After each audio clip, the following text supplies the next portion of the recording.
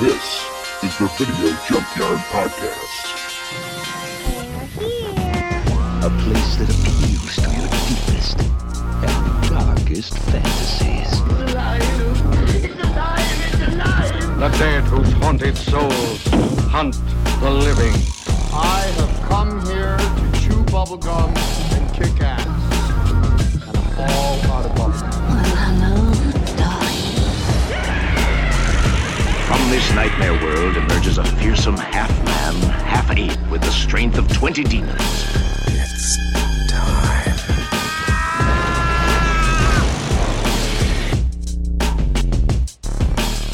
And welcome back to another episode of the Video Junkyard Podcast. I'm Joe Peterson. With me, as always, my very good friends and co-hosts, Erica Branson and Ryan Steiskell. How you doing, guys? Pretty good. You know. Howling at the moon over here. Always full of joys and giggles. Live, laugh, love. Eat people. Yeah. Yeah. Which feels like a good theme for this movie, right? Live, laugh, love. Definitely. Yeah, this is a very definitely the dad character type of film, right? Yeah. So we've been chatting before we started recording just about other Halloween-themed movies that we're watching because we are in the middle of our October Watch Nothing But Scary Movies theme. So we'll be talking about one tonight, but what else have you guys been watching? Well, we just got off of a 20-minute conversation / review of Hocus Pocus 2 that I have on the Skype recording. Maybe we'll make that into a special feature at some point because I'm not going to go back into it now on the show. But, nope. Yeah, so just splice it in. Just poorly. We watched put that. The poor audio just spliced right in. Yeah. It's about the only new movie. Actually. Oh, sorry. Go ahead. I was gonna say I'm looking forward to Wolf by Night, which comes out a couple days from this recording. That's right. This show would be the week after. Yeah. Right. So it'll be out already by the time people are hearing this. But yeah, we have not yet had the pleasure of seeing that. So. Right. I mean, God, that was so good because we record these in a timely manner. Yeah. But no, we just been watching these, and I started rewatching some of the Phantasm movies and a couple weeks ago. But you haven't really. I'm not going to work my way through all of them again. It's been a while. I'll have to wait a few years before I do that again, but I will. Yeah. Those are worth revisiting. But by the way, if you want to revisit the time we worked our way through the entire Phantasm series, we do have a show. I don't remember what number it is at the moment, and I'm not going to look it up, but it is way back there. I think it's before 100. Yeah, it is before. It's in our somewhere in our first 100 shows. We reviewed the entire Phantasm series in one 90-minute special, which I believe featured Sarah Peterson as our featured guest. So my wife was on there as the... And she was never seen again. Yeah. On the podcast. We got to put Phantasm expert, in my opinion. That we all have those movies that, affected us as kids, and apparently that franchise was one of hers. Yeah. So yeah, she actually introduced me to that franchise. So yeah, that's a special one. We definitely recommend you check that episode out. Let's not cut around the bush. You both just got matching tattoos. We did. My wife and I both got matching Phantasm tattoos. Yeah. Well, not matching. We both got a Phantasm. Complimentary. Yeah, complimentary. Yeah. I got the Sentinel ball, and she got the tuning fork, and with the same text that says "You play a good game." Which is from a couple of the movies. It's kind of like the his and hers Phantasm tattoos. The his and hers, it is. That's right. So as couples do, that's right. So, but tonight we are going to be revisiting something that I remember there being quite a lot of buzz when this was coming out, and then it faded into obscurity, which is perfect for the podcast. Yeah. Tonight we are looking. And unfortunate for our time. Yeah, that's very true. So tonight we are looking at the 2010 Joe Johnston film, The Wolfman. It was 25 years ago that my father found it. It was torn to pieces and half-eaten. Whatever did it was big, and buckshot couldn't kill it. After that, my father went home and cast silver bullets. Wouldn't leave the house on a full moon from then on.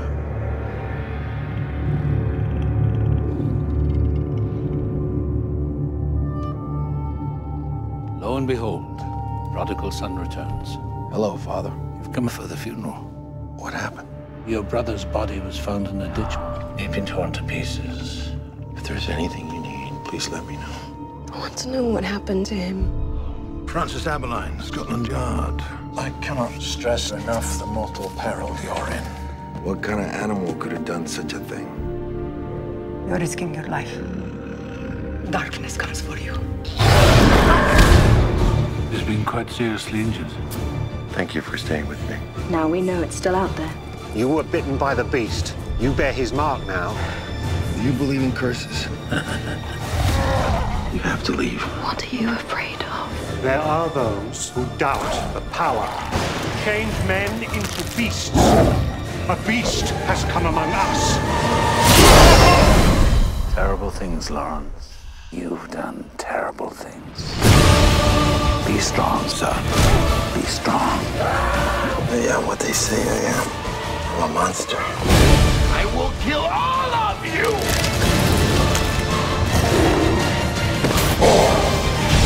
Let me help you.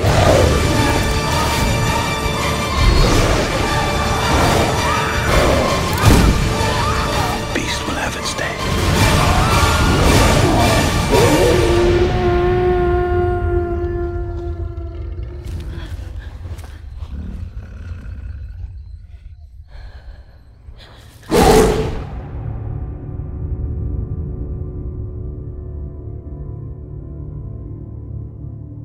So this is obviously a remake of the original 1941 Wolfman with Lon Chaney Jr.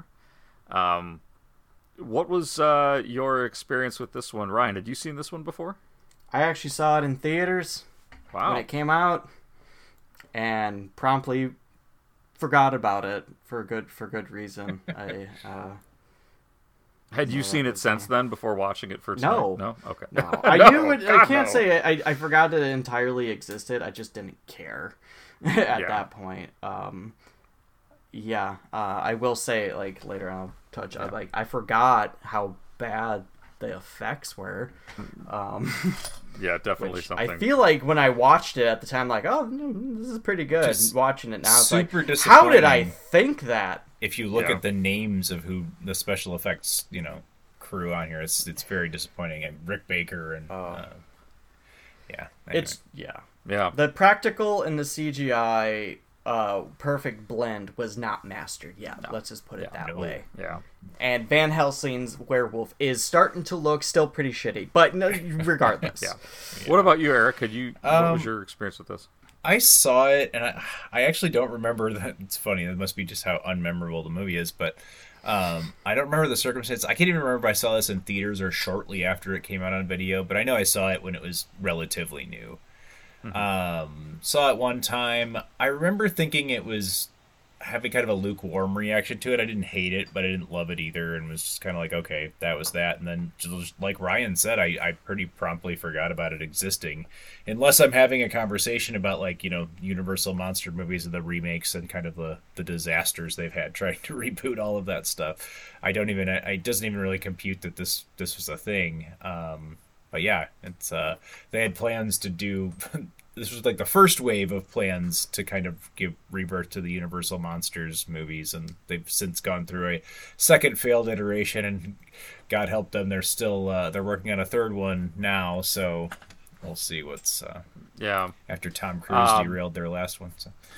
Yeah, this is a similar kind of story. I remember being really excited about this movie and there being a lot of buzz, and then because it came out in 2010 specifically, I was reading that the release date in Hollywood or in the United States was February 12th, 2010, which would have been 2 days after my daughter was born. So I wasn't going to movies, so I waited until this one came out. In fact, I went out and bought this on DVD because I was like, I know I'm going to want to have it. I watched it, and it's been kind of sitting there ever since. So to give you a quick synopsis, because there's not really that much to give without really getting in deep into the movie. After his brother is brutally murdered, an American actor named Lawrence Talbot, played by Benicio Del Toro, returns to his ancestral homeland where he is bitten by a werewolf and cursed to become one. Also stars Anthony Hopkins, Emily Blunt, and Hugo Weaving. Yeah. So it's got a great cast. This movie has a cast it doesn't deserve. No. Yeah. And I did, this is the second kind of Universal remake, though, in a way. that we've seen that has Anthony Hopkins, and also not the first one we reviewed, because when we talked about Bram Stoker's Dracula, yeah, he plays Van Helsing, a much better Van Helsing than he plays as John Papa Werewolf. Papa, I like that. Yeah. Papa. Let's just call him Papa Werewolf. That's Papa So Wolf. John Talbot, Papa Werewolf. Sir John Talbot, Papa Werewolf. Yeah. I will say about the cast, like, I know it's a weird thing to say because this is a good cast in terms these are good actors, and like it's weird to see them in a bad film, but when I think about it, it's like, no, these group of actors are always good actors but somehow find their ways to bad films. No, this entire cast has been in their fair share. Looking at you, Jungle Cruise. Fair share of bad movies, but yeah, no, they're fantastic, and the acting, the script's not even that great, but the caliber of acting and what they do with it, it's all very well done. It's just they can't save the movie, unfortunately. Right. So I will say that Benicio... This movie stinks like a wet dog smells. Benicio Del Toro's, just his character design as a human, is so similar looking. Like, his face Benicio looks so Del Toro. Similar to Lon Chaney Jr. Yes, they do a good job. It's like eerily similar. It's a shame. I don't know. Honestly, I still think the 41 is a better film. 41 Wolfman. Which all of the original Universals, you could critique them and say they have their problems, and you're not wrong. They do. But I think it's ultimately a superior film.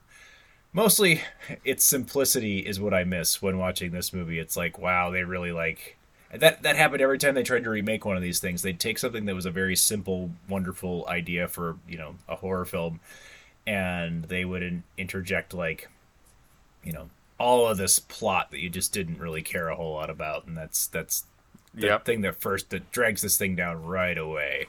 Well, and that's something I wanted to kind of... I figured we could just kind of go through the plot since we've given the basic synopsis, but that's one of the problems, is this plot is so bloated when it doesn't need to be. Yeah. It's kind of boring, too. And there's a lot of parts where there's just not much going on.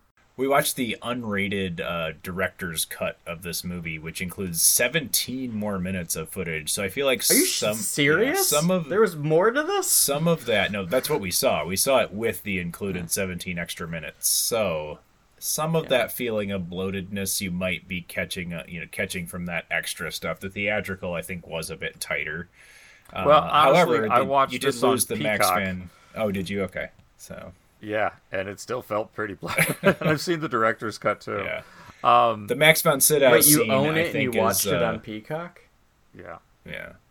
I do that I sometimes. refuse to touch that DVD. It's never going to go in my fucking player ever again. Yeah. I refuse. It's a convenience Watch on Peacock. thing. Fuck, I'll take the ads. I forgot They'll about the fucking Max break von from the Sydow pain. part. Yeah. So there's a scene that was put back into the director's cut with Max von Sydow on the train that introduces the history of the Wolf Cane. That's kind of that random kind of a fucking cool cameo that never paid off. It was a good scene, but never. Yeah. I mean, it did pay off, but I mean, you know what I mean. Right. Yep. Sorry. I mean, it pretty much just places the cane in, Lawrence Talbot's possession, and it's a sword, and he can use it later. There's not a whole lot more than that. You get a cool little story, and you get Max von Sydow's performance, and he's great. But it's honestly it's ultimately inconsequential to the plot. Yeah. So. And I kind of I guess that's why I forgot about it. But so the movie opens with a young man, Ben Talbot, which is going to be Lawrence's brother, who's being attacked by a monster in the woods, like a wolf, like a werewolf, right? A British man with an American accent, who is played by a Puerto Rican actor. Yeah. Interesting casting choices, but yeah. So who's supposed to be part Romani? Yes. Yeah, Romani. Yeah. Romani? Yeah, I think. Yeah. Maybe I'm saying that wrong. So but yeah, so this 2010 film has no problem using the G word for all of the people. Yeah. So right. Neither does Wikipedia. Kind. But so then Lawrence Talbot, who's this well-known Shakespearean actor, shows up and discovers, he's there because he's heard that his brother's disappeared. He gets there, meets his father, who's played by Hopkins, and finds out that his body's been he's been killed and he's horribly murdered. And so there's a couple of good jump scare things where, like, when he first sees his brother's body, and it's pretty bad. Yeah. It was so fucking quick, though. Yeah, it's just a quick flash. And you're seeing flashbacks that Lawrence hasn't been home in a long time because he witnessed his mother being not murdered, but witnessed her, die from suicide. Yeah. And he's been delusional and all this stuff, and so he comes back and he's estranged from his family at the point when we meet him. Well, he was also institutionalized after the fact when he was like 10. Yeah. So it's one of those like, I don't really want to go back. Super quick note on Benicio Del Toro's characterization or portrayal of this character. I feel like when you see him doing his Shakespeare in the very beginning of the film, he did a very good job of channeling Lon Chaney Jr. without making a parody of Lon Chaney Jr. Like, he gets like this. Not only does he kind of look like him, but he obviously has watched the film and is embodying some of that. And if he didn't, then he tapped into something in the ether, because he does a good job of kind of seeming like him. But I feel like the closest he gets to parody is in the Shakespeare scene, where he kind of seems like he's doing a Lon Chaney Jr. Because Lon Chaney Jr. is, I love him, but he's not like the world's greatest thespian necessarily. Like, he is what he is. He was an everyman. Yeah. And I think his Shakespeare scene's kind of funny, because I feel like he's doing Chaney Jr. doing Shakespeare, and that's how Del Toro plays it, and I got a kick out of it. But anyway, that was a long way of like a tiny little moment in the movie, but yeah. Wow. Got to pull out the positives. I mean, where that's something that like a classic Universal fan would really catch that I didn't. So good that's on cool. You. I will give you that. Yeah, and I think I just watched this the other, but I watched it over a few days. I'm trying to remember if that's in the theatrical cut or if that's in one of the deleted scenes from the director's cut. Yeah, and it's been so long since I've seen the theatrical. Like, I couldn't tell you. It might have been a scene that's cut. I don't know. Yeah. So after he realizes his brother's been murdered and he views the body, he goes down to get a drink at the bar, where he hears a lot of the locals talking about who could have done it. And they, of course, blame the traveler camp. The bear! And the dancing bear. Yep. Yeah. Which is a logical, like... That's a logic... Yeah. Out of all the things that they have done, that is the most logical. I was going to say, out of all the stuff they say, that's the one that's not totally unfounded. Like, it's like, okay. Yeah. that one makes the most sense. They're like, oh, well, that thing's just mangy. It's like, yeah, but it's still the only animal around this part that could do that. If somebody was attacked by something with huge claws and there's a bear nearby, well, logical conclusion. And actually, there's a really good scene that this leads to, where the villagers kind of raid the camp, but it happens to be on a full moon, and great timing. And that's when you see the werewolf show up, and it's a quick, chaotic, bloody. I was surprised the first time I saw this movie, being that it's a remake of like kind of the Universal, and they were really pushing this to the general public when they were promoting the film. Yeah, I was surprised even in the theatrical version that I originally saw how like violent and kind of gory this movie actually is.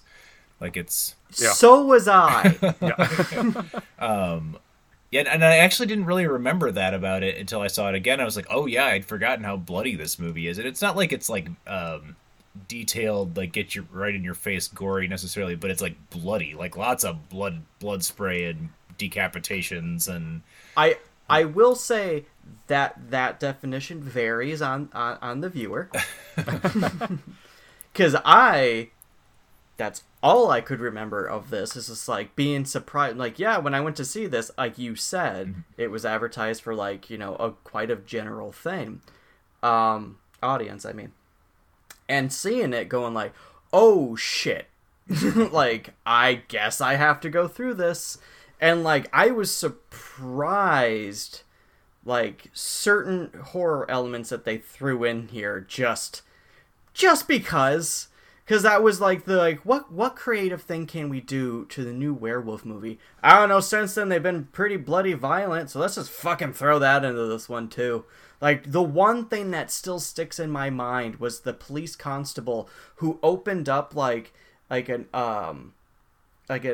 empty carriage during that scene that we're talking about, and he gets his hand bit off. But no, it's when he gets 2 claws through the bottom of the jaw and then out of his mouth, and then yanked in like that. And I'm like, nah, I felt that. I felt that whole fucking thing. Yeah, if it was random gashes. That effect, like, it depends, because, like, the effects in this movie go back and forth. The CG, and that was a CG effect, unfortunately, the underneath the head. So that one's kind of like... It doesn't need to be the realism. It's the concept for me. It never has to look real. It's just the concept. Have, like, a really, like, 50-50 on this movie, because some of the practical effects are fantastic, and I love some of the, like, overly gory, like, kills and stuff in this movie. I actually think it's one of my favorite things about this movie, because there's not a whole lot else to like really like, you know, celebrate about it. But then there's a lot of like interspersed a lot of really bad CGI stuff. So I don't know. It's which kind of like, ruins the practical. It does. For me. Now I don't want to jump too far ahead, I guess, but they do show werewolf transformations in this, and as I've mentioned many times on the podcast before, and as you guys know personally, I'm a huge fan of werewolf mythos and films. I had no idea. Love them, and I'm a little picky about my werewolf designs, and because American Werewolf in London. See, that's is like the thing. That's still it's my favorite fucking movie, but it's not my favorite werewolf design.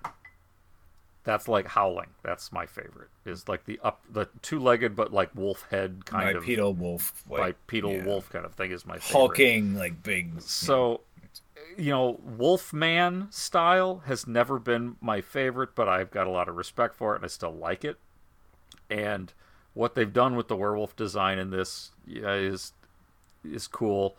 The transformation stuff is pretty bad because CGI just doesn't work. Yeah, the transformation is disappointing in this, especially being that it's a Rick Baker special effects. Well, he did the makeup special effects for the movie, but still, Rick Baker's involved in this, you know, process, and we get this kind of stilted, overly edited cut away from CG transformation scene. Like, you get bits and pieces of it. You don't really get the whole picture.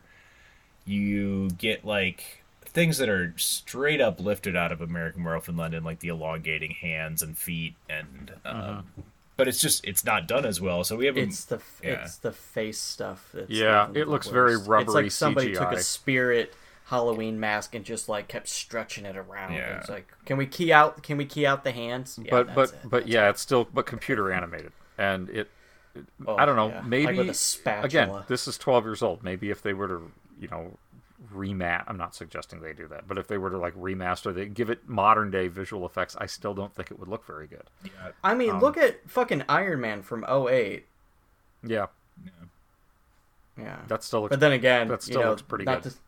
Not to say there isn't some modern CGI that doesn't look the fucking most greatest today, right. but I mean, that's its own controversy. I try not to be biased here, but yeah, anytime you got CGI with werewolves, it just doesn't work for me, you know? And it doesn't even always have to be as bad as like an American Werewolf in Paris, which was really bad. Yeah, that's one we should suffer through someday to talk about, but yeah. Or Bad Moon. The transformation scene in Bad Moon is pretty god-awful.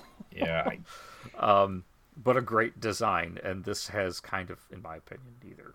It's got a bad transformation, and the overall werewolf is just so uneven that it's disappointing. CG across the board is subpar, and even for 2010. Like, this, even compared to its contemporary films, it's got some rough stuff in it, including a really poor, the stupidest effect that just didn't work was the dancing bear that we mentioned. Yeah. That is a bad CGI character, like really bad CGI character in the couple of seconds it's on screen. But yeah. So we get this big chaotic slaughter scene that is hit or miss. It's mostly good, but there's some cracks showing. It's definitely what it does is it's kind of one of the best scenes of the movie, and it builds you up like, okay, this could be good, and then it just goes downhill from there. Well, to this point in the film, we're actually following the 1941 Kurt Zoidmark script, like fairly well. Like it's an adaptation. It's funny, it's a modern adaptation that they've set in period, which the original film wasn't. But anyway, it's just a weird decision there. But general story points, they're following along pretty well until this point. After this, they go just off into whatever, like over plotting. But that's interesting that this was set in a period when it could have just been set in the period that the original movie was set in. Yeah, because it was contemporary in 41. Like it was just set like it was modern day. They were just in Eastern Europe, kind of whatever the universal middle European village they made up, or like country they made up for all this stuff to be happening in. But yeah. So we get, of course, Lawrence Talbot gets bit during this situation, and that's where it's still following the original story pretty well, where the Romani or the traveler camp, looking over, they're like, oh, they know, he's been bit, he's sitting here, he's injured. They actually contemplate killing him and say no, because he can only be killed by someone that loves him. Again, kind of a theme from the original. And then you start getting into the fever dreams, which are just, again, hit or miss. The fever dream sequences in this are pretty awful, actually. They just don't make a whole lot of sense. It's just kind of like, here, let's put a few jump scares and some bunch of weirdness into, like... Yeah. I don't know, I'm surprised they didn't... And anyone who's seen Fear and Loathing in Las Vegas knows that Del Toro can be in a fever dream. Oh, yeah. Oh, yeah. You got 6 tits on your back. Benicio Del Toro is one of those... Dear God, man! I mean, I don't know if he's really underrated, because, I mean, he gets a lot of good work, but he's one of those guys that's just... maybe underutilized. Like he should be in more leading roles like this, like in better movies. Yeah. So he has his one thing that this movie doesn't do, for as much as they just pack the plot in there, and I'm even trying to like describe it and piece it together, it's kind of tough, is how there's really no big twist ending or anything. Like there's a big reveal like halfway through. And and which is so he starts realizing he's got all these, unnatural abilities. There's the investigation. People are trying to figure out what, who killed everybody, and the cops are looking at him because he's, has a history of being kind of nuts. Yeah, he'd been in an asylum after his mother's death and whatever, which we find out about after the bite point. So we find out the kind of his own personal history. We had known earlier he had been estranged from his family, but I think that's when we get all this information about. Right. Yeah.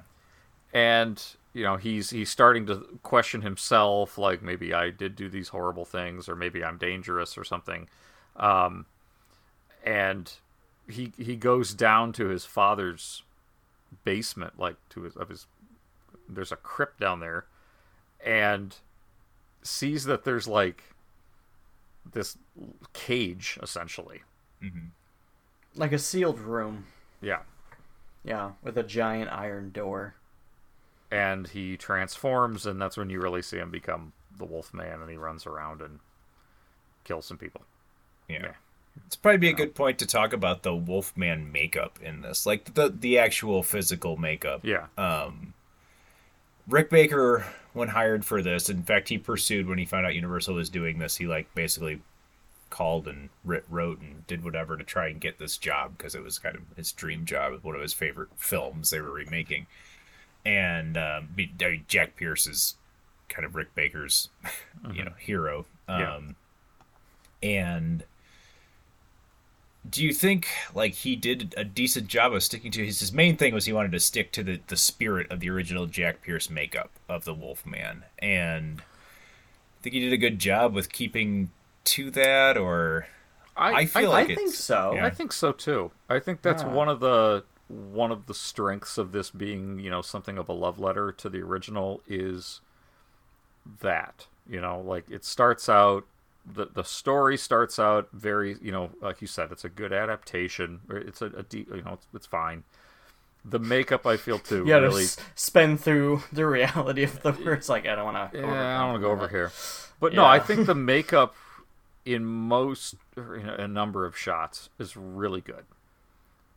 There's still some issues I have with it, like there's parts that are good, and then there's some scenes where it's like that just looks like a mask because his mouth's just perpetually open and he's snarling, and it looks like a bad prosthetic. Yeah, like it's not a very realistic looking makeup as far as like biological, which even I think the 41 did a better job of. Yeah, which is crazy. Yeah, he can at least move his mouth, you know. And this one, not really. I would say from this, like, partly, one, that particular image of what a Wolfman is has been the main in media, the main mainstream media, in all forms, Goosebumps and so on. You know, everything. Yep. That is the werewolf thing. So it gets so saturated, unfortunately. But I do think that in terms of, like, those versions of to depict a werewolf, yes, I think it's a very good representation. However, like I brought up earlier, the CGI just steals the show in the worst possible way. Yeah. It's like you practice all your life to do something fantastic and you do something, but then like the rich kid got the main role and just took over the entire show and just turned it into a disaster. Yeah. And it's every time that he fucking moves his mouth, they do this artificial CGI jaw thing that, I shit you not, always reminded me of Van Helsing. Yeah. Like the 2005 Van Helsing werewolf. Yeah. It's just like, ooh, that's what I mean animated. By like when he's not moving his mouth. I'm referring to the practical effects. Like the practical effects in this aren't always very practical. Yeah. Like for a still, or just image, do it in sure. post. But as far as like I said, when he's wearing that makeup and it's not computer animated or augmented, it just looks like stationary makeup. Like he doesn't move much. He can't really act through it. He looks so happy though. Right. You know, like, just that sneer.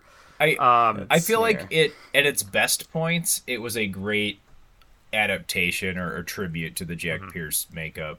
I feel like it was inconsistent though, even on the practical side. Like whatever applications they obviously use different applications for different scenes, different purposes.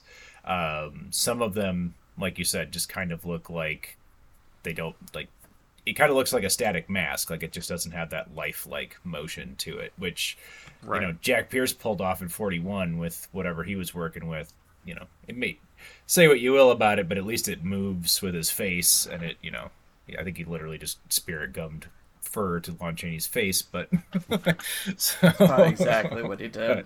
But yeah, it totally works for what it needed to do, and I think this movie's got moments where it really works. One thing I did find interesting, I feel like the old werewolf, the Sir John Papa Werewolf makeup, actually was more of a direct takeoff of the Lon Chaney Jr. werewolf or Wolfman than the Benicio Del Toro Wolfman makeup was. They're both based kind of on the same thing, but the Sir John one literally looked like the same Wolfman from the old. Yeah. Well, it also looks like Anthony Hopkins as a werewolf. Yeah. Like it's something about, I think it's like the round the eyes and shit. Like, I think they legitly just threw wolf makeup on Anthony Hopkins, which is not a combo I expected. I will argue that I feel that the Benicio Del Toro werewolf makeup in this still feels more like the Lon Chaney version. John Talbot, or Anthony Hopkins makeup, really reminds me of Oliver Reed in the Hammer film Curse of the Werewolf. I was going to bring up Curse of the Werewolf because I think there's almost equal amounts of influence on this film from that than there is from the original It's Wolfman like they're almost film, trying to remake two movies at once. Yeah, especially the setting and the setting it in London. And yeah, just you're right. The Oliver Reed makeup, they have their similarities to each other as well. But So, yeah, which getting ahead of ourselves a little bit in a plot point, but after his transformation and killing a couple of hunters, Lawrence is captured and he's put into a mental institution. And while he's in there being experimented on, treated, right, for his psychosis, his father shows up and torture to bring him this huge exposition dump. Where he explains that 25 years before or something like that, he was visiting, what country was it? India. India, and he was bitten by a young boy who was feral and infected with, lycanthropy. And so he's been a werewolf. He's been the one killing everybody, and he including his wife and son. Now you're one too. I really did not appreciate that the big reveal was in like a conversation scene, like it just literally, like you said, it was an info dump, just like, by the way, here's the mystery we've been building up in this entire movie. We're just gonna like give it to you here in this couple lines of dialogue. No matter how great of an actor Anthony Hopkins is, that's disappointing. I won't lie, it wasn't that well kept of a mystery. No, it wasn't. Just based on the father character played by Hopkins, which is done in his way. But the problem is the character is dead emotionally, as he states, after the trauma of the death of his wife, and he does kind of bring this up while in the cage.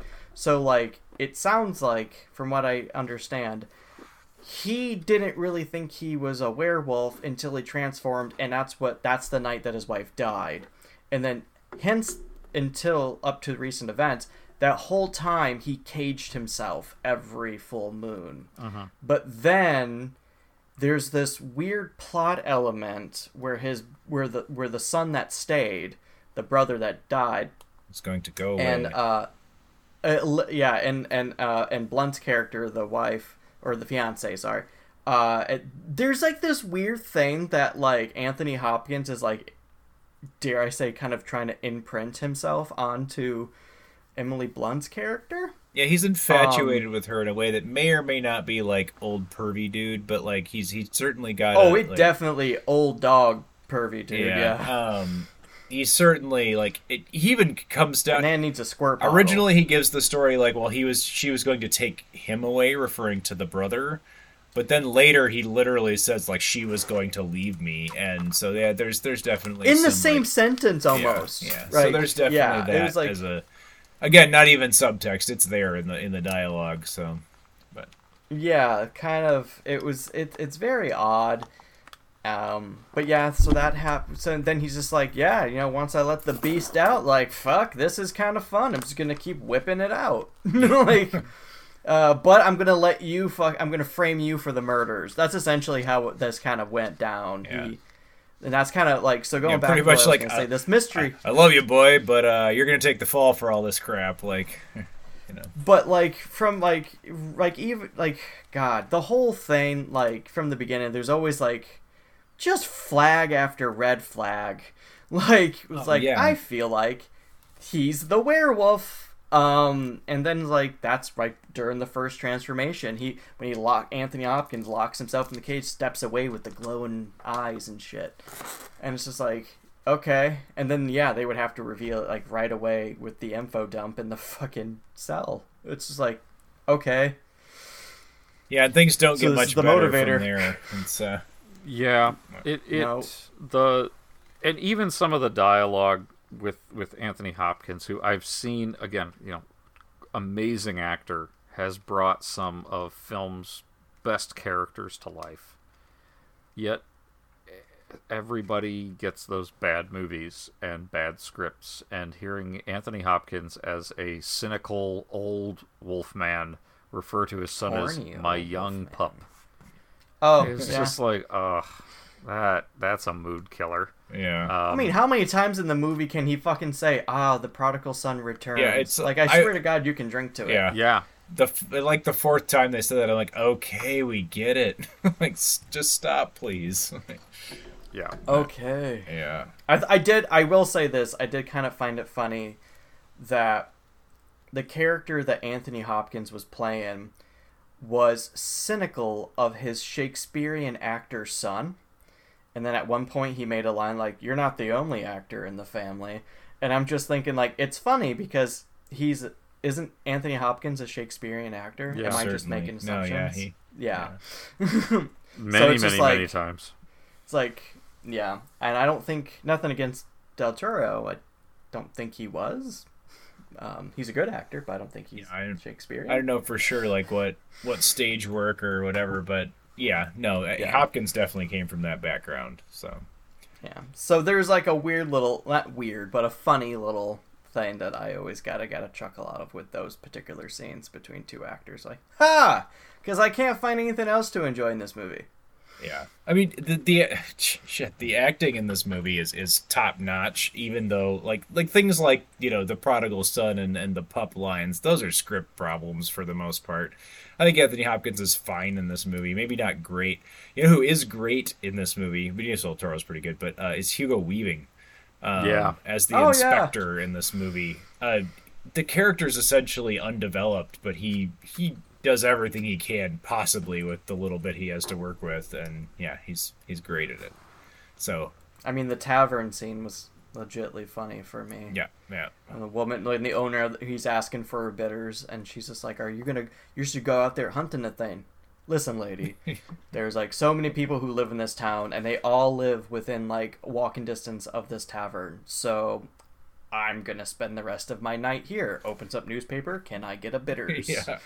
It's like, he's very good at it. And Emily Blunt is good in here too. She's wasted, but she's good. Very much wasted. They focus so much on this like father son daddy issues thing that's going on between Hopkins and Del Toro's character, that she gets kind of lost in the fold, even though everybody with the name Talbot apparently is in love with this woman.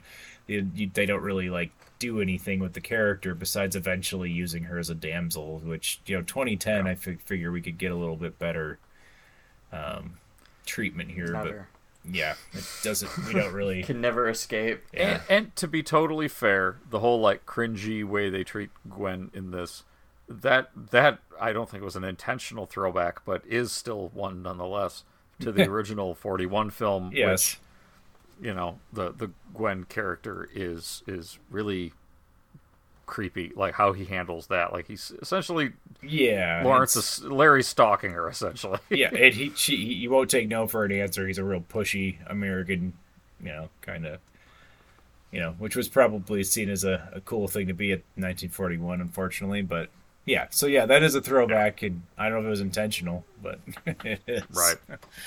So there's another big like slaughter scene where the doctors are all treating Dr. Honegger. Is it Honegger? Something like that. I don't remember. It's always like anytime you get a movie that takes place in a vintage time period, they have to show like the how barbaric mental health treatment is. All the doctors, and then you get that. All the doctors and medical students watching and stuff like that. And like very the theater, like condescending. Yeah.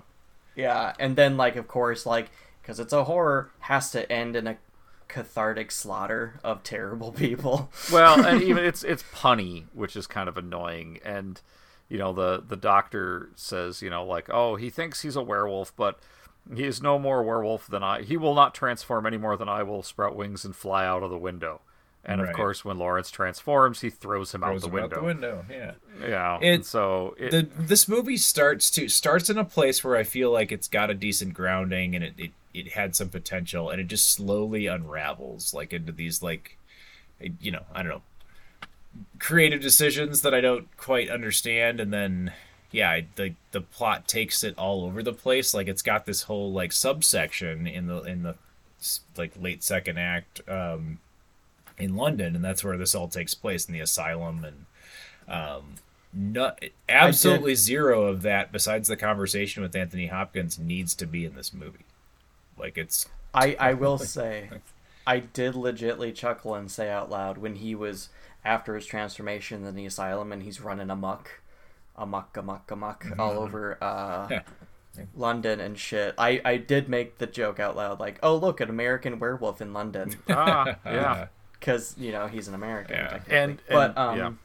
And the running over the rooftops of London obviously is where I immediately see the Curse of the Werewolf, similarities, and there are certainly some similarities there. CGI vintage London. Yeah, yep, for sure.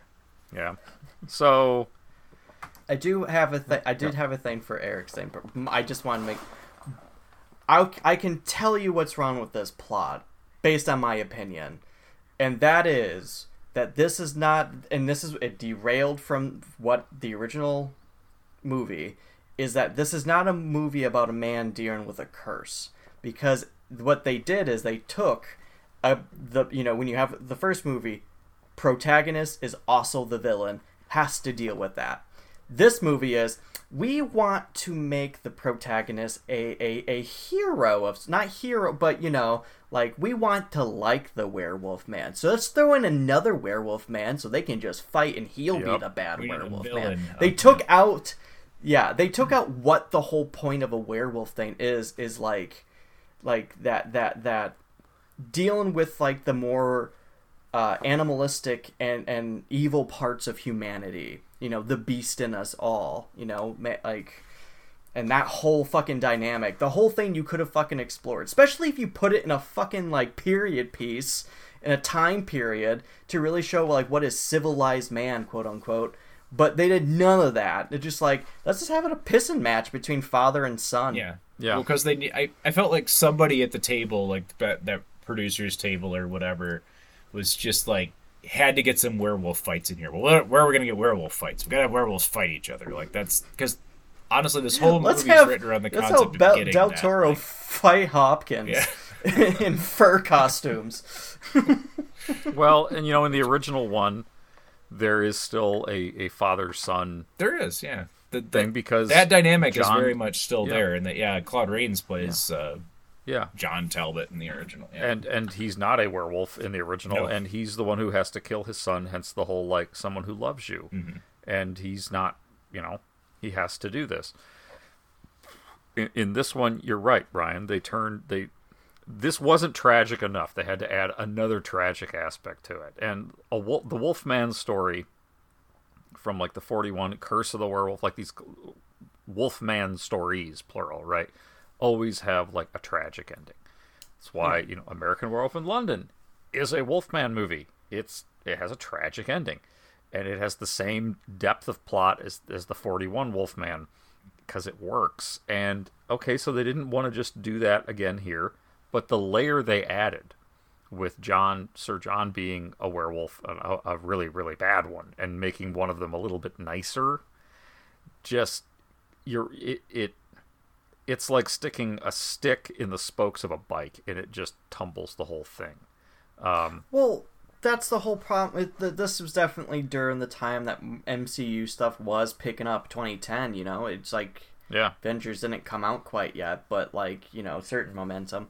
But they wanted to do a shared universe thing, because they were trying to go back to their old Universal days. Mm-hmm.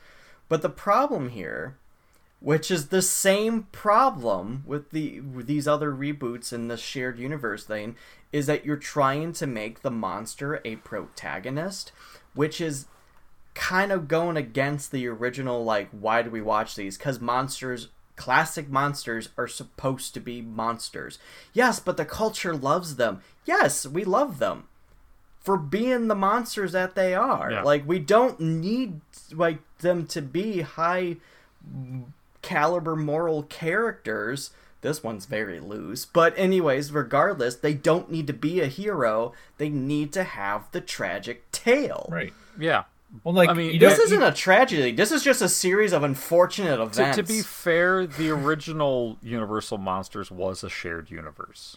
Yeah. Oh, absolutely. Yes. The Wolfman comes back, and and he gets his Wolfman versus Frankenstein, and then the Monster Mash movies like House of Dracula, House of Frankenstein, where they're all and that's but kind they were of still a shared villains universe. for the most part. Sure. Exactly. It was manipulations and shit. Yeah, but they're still human protagonists. The thing is, you don't have to with a werewolf character. You don't have to humanize a werewolf. They have that.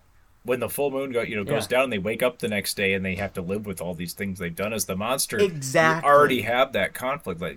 there's already a human or a moral aspect to that character. You don't have to make them into literally an anti-hero and fight the big bad werewolf, because they're fighting the werewolf already. Like, that's the whole, like, I don't know. Yeah. Like, there's kind of a theme of alcoholism potentially with this as well, like with that whole concept. I'm just using it as an example. Any kind of substance science. But I mean, like, the idea of having like a character that already has psychological trauma and questioning like, oh my god, am I a terrible person deep down? Like, there's so many fucking things you could have done, but that's not what this movie was about. This movie was made to cash in on a nostalgic feeling, to try to reboot a universe. This whole movie was not meant to be, let's do a like a love letter to an original. It is, how can we exploit this? We'll get people who appreciate the source material, who are going to want to do this, but executive creative decisions are going to ultimately like rule. Well, they've been trying to do this entire thing every few years, since the early 2000s. God. The real monsters. Well, maybe since since Bram Stoker's Dracula was a big hit. Like, redo this thing. And maybe this was a response to, because it had been a few years since Van Helsing, but maybe it was a response to kind of the lukewarm reaction that had, because that was kind of a reboot of the Universal Monsters as well. And they reboot this thing like an old fucking like lawnmower. Yeah, and then every fucking came pull out, and a failed they fucking had plans start. for all this stuff to happen around this movie, and there's going to be a spin-off, and then maybe eventually some other of the properties were going to kind of be built into this. So they had ideas for this. This movie comes out, isn't real successful, that goes down. Then a few years later, we get the start of Dark Universe with Dracula Untold, and then eventually ending up the last of those being the Tom Cruise Mummy movie that kind of put the nail in the coffin. But even that's loose. Yeah, even that was loosely, like, they didn't mean to tie those. They we might tie these. Well, they tied them together in post, like they post wise, because they were like, well, since we already had that movie, we'll bring Luke Evans on as Dracula in this shared universe we're building. But and have The Rock be the werewolf man. Yeah. So that was a thing. And they're gonna try this do it again with Ryan Gosling. There's plans. There's a Wolfman movie supposedly in pre-production that's going to happen. with Ryan Gosling playing the lead character. He also has a role producing the film, so we'll see if that is any. Well, so did Del Toro. But this is based on the new approach is a more down to earth, realistic approach based on kind of the thing they did with the new Invisible Man film. So it's gonna Anyway, we'll see what they do, but I'm a little worried just because they don't seem to have. Yeah.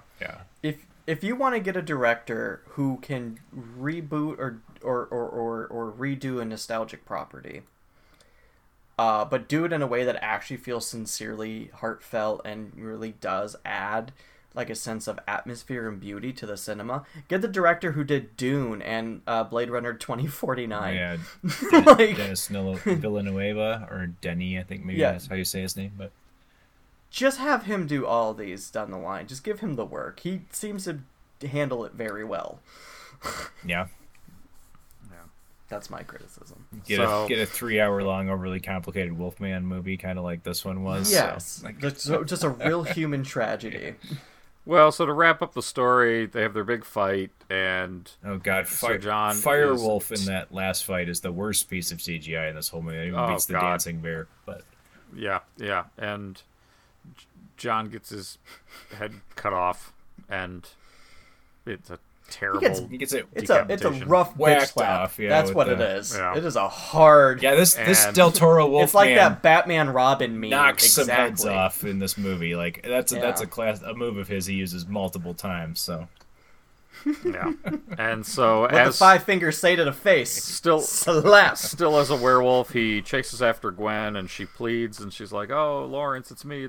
Yeah. And you see like the change in his eyes. Finally, in those last 5 minutes, we get a Wolfman movie. We get the dark woods chasing through the that's all we really wanted, and we didn't get it till after all this like 2 hours of ridiculousness.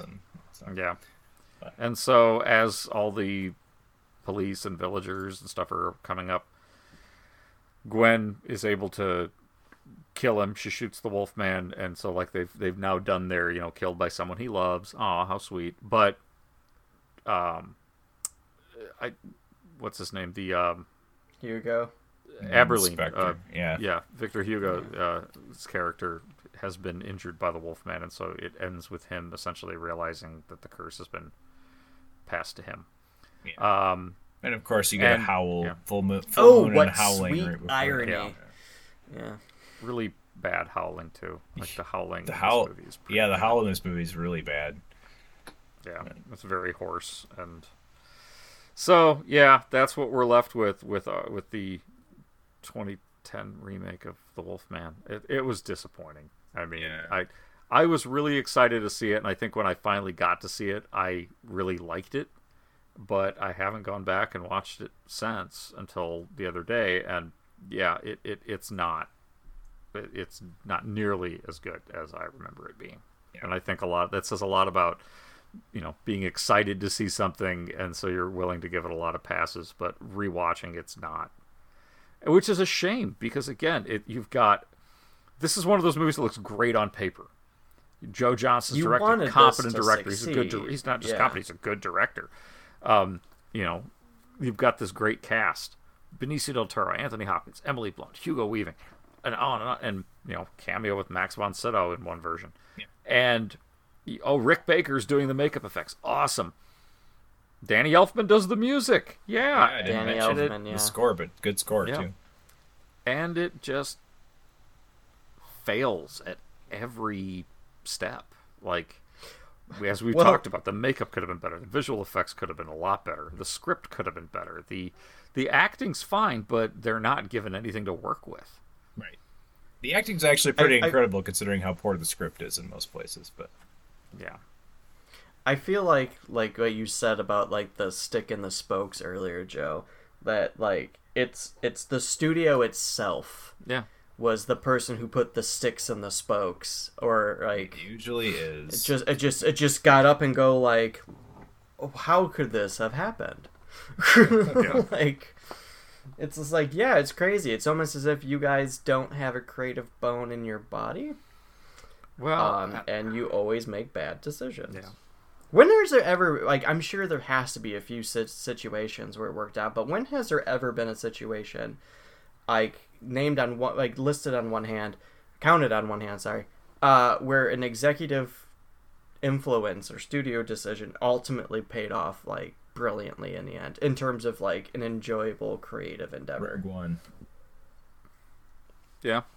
That's the only one I could think of. Did that? Yeah, they fired the director. Well, I mean, okay, we didn't get that version of the story, but that's what happened. So, and then reshot the last part of the movie. So. And it actually paid. How was he going to end it? I don't know. I don't know off the top of my head. I think it's generally the same kind of. It's a tragic ending either way. Like the script always called for that, but it's just a little different run of events. I'm not sure, but yeah. Gareth Edwards, I think his name is the original. But who directed most of the movie, was replaced, and I don't know by who, but I don't remember. Yeah, it's the one time that I remember like them pulling one of those, because usually we've talked about it a bunch of times. When you change directors mid-movie, it's usually a sign for trouble, and you can usually tell in the final product that it's kind of the work of two people butting heads. But yeah, it worked out. Yeah, I can think. Let's just say, for the drama and sake of my argument, it never ever happens. Yeah. Right. Just ignore that. In this case, I don't even feel like it's Joe Johnston like botched it or something like that. It's just the movie definitely doesn't have a great pace to it. No, especially with the 17 extra minutes of footage, it's slow at some points. So, but I think the problem with that is there's too much story than is really necessary for what they're trying to do here. So, I don't know. Do you want to just jump into final thoughts and let's on do this that. one? Yeah. Okay, Ryan, let's start with you. Well, it's kind of like going back to like this film was definitely like it came out of bad intentions, honestly, and you can see it. Like it has that feel of like studio trying to take an IP that it owns, and just turn it into something, make it relevant, try to gain money, and that's what they're doing. Despite the efforts of the cast and the most of the effects and the direction, like, you know, trying to make some human elements in the story, but it's where they're trying to make it interesting, it's boring, and where it should be interesting, it's a mess. You want this to work. It doesn't work. It is just that one of those movies that someone's just trying to make what they felt was going to be an easy buck. And it just feels very heartless. Which is weird to say, like, because some of the things like Eric pointed out about you know, how he felt like Del Toro was trying to really like bring out some Chaney, but it's just like didn't feel any heart in this at all, and it's ugly. Like, it's very much like it's just not a beautiful film, which is weird because they have beautiful scenery. I feel like there's always like a good intention with everything that's approached, and you can see that, but there's always another half of it that just fucking ruins it entirely. Like, you have, like, you know, some of these practical effects, like, they really kind of channel like some cool werewolf, and CGI ruined it. Like, oh, these locations are beautiful, but they're all kind of monotoned. It's like, oh, this cast is amazing, and they literally one of the characters has no emotions from an actor, Anthony Hopkins. So it's just one of those like, I'm done. Like, this movie was boring. Like, this movie, I was surprised that I watched the 17 additional minutes because it went, for me, like, this went fast, but not excitingly. So, but I'm supposed to give this a grade. It's kind of a D- if I'm going to be nice about it. Sure. Yeah, I think that's about right. It's just not a very memorable movie, and I don't think anyone really needs to see this. Yeah. What do you think, Eric?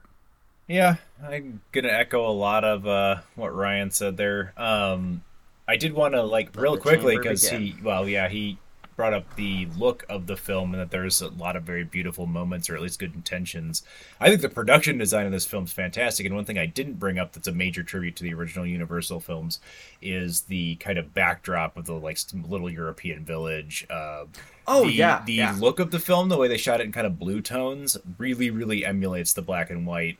Like, there's a lot of, like, visual cues, not just in the makeup, but things that are just straight out of that.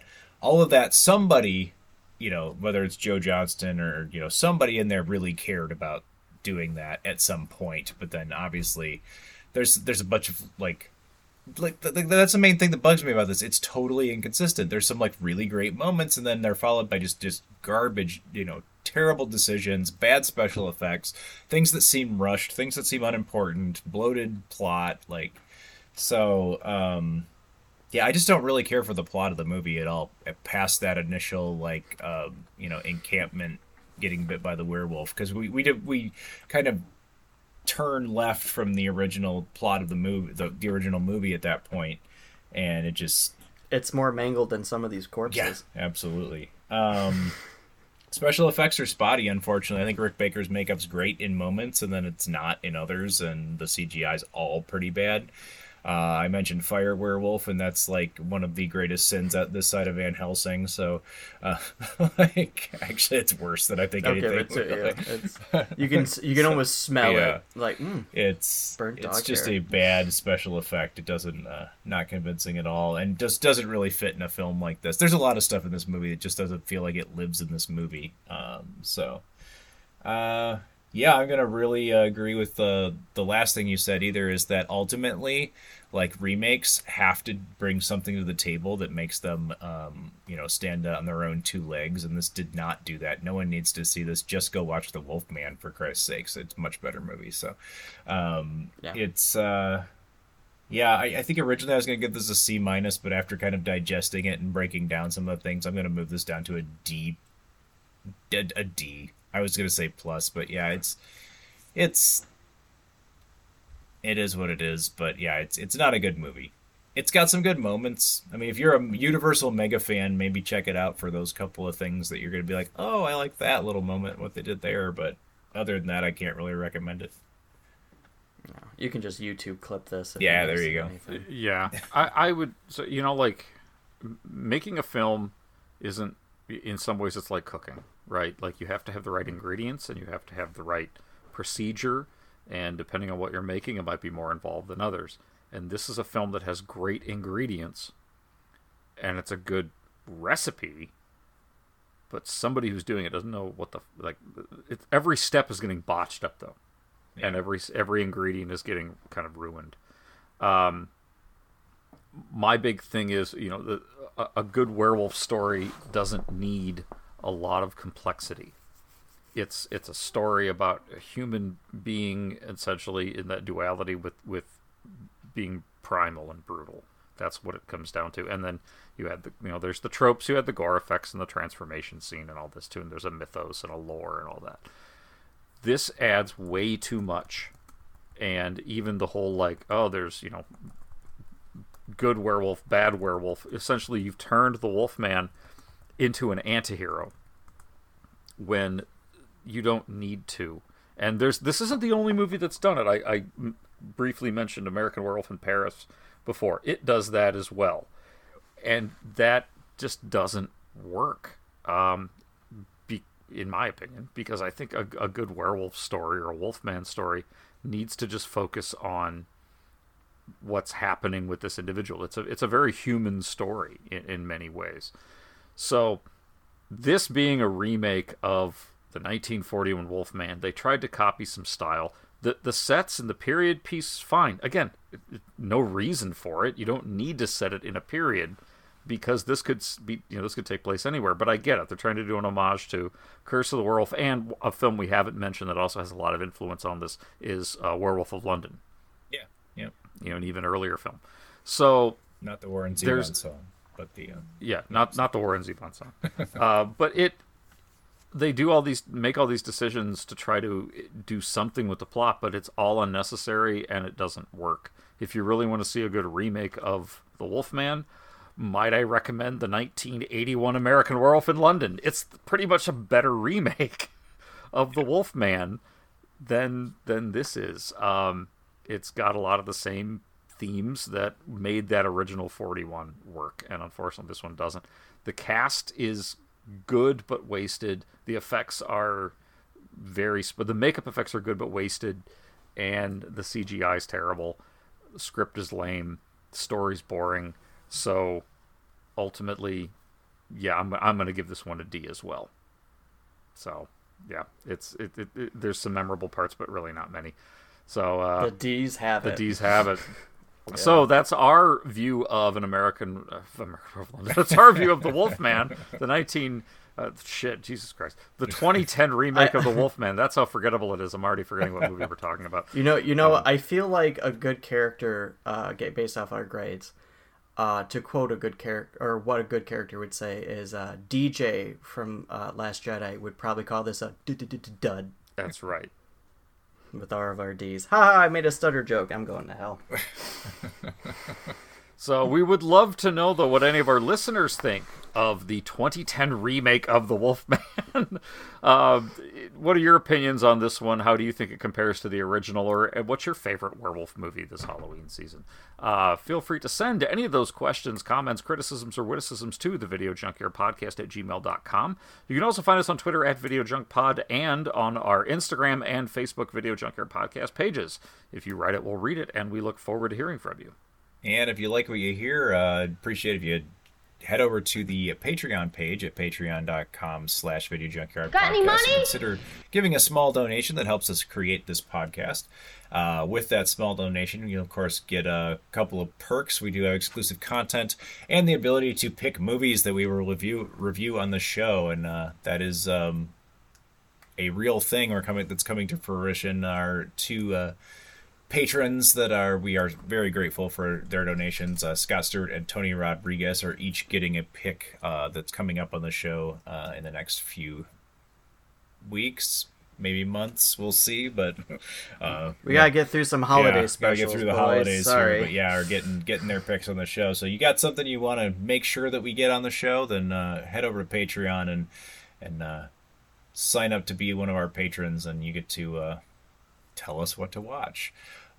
Coming up, more Halloween movies. We're going to be looking at The Frighteners next week, and maybe in that order. We haven't discussed for sure, but we're going to be looking at The Frighteners and 1990 musical horror comedy Rockula, which I'm looking forward to, kind of. And I hope you'll come back and join us for those, as well as many other wonderful things after the Halloween holidays. And we hope you've enjoyed listening to the Video Junkyard Podcast, and you'll stick with us not only through our Halloween season, but beyond. And we hope you'll also share it around with those you like, or maybe those you don't. So check us out next time, and until then, this is the Video Junkyard Podcast. I'm Joe Peterson. I'm Eric Branson. And I'm Ryan Sasko, saying if you're going to go see the Wolfman, as your attorney, I advise you to rent a very fast car, no top, and you need cocaine, tape recorder for special music, Acapulco shirts, and get the hell out of LA for at least 48 hours. You have been listening to the Video Junkyard Podcast. I do wish we could chat longer, but I'm having an old friend for dinner. You just can't let them go. Go! Stay on the road. Keep clear to the moors. We want to take this opportunity to thank you for listening to the Video Junkyard Podcast and remind you to find us on social media, on Facebook at facebook.com/Video Junkyard Podcast, on Twitter at Video Junk Pod, and on Instagram as Video Junkyard Podcast, all one word. Want to thank you again for listening, and keep digging. Who knows what treasures you'll find in the Video Junkyard.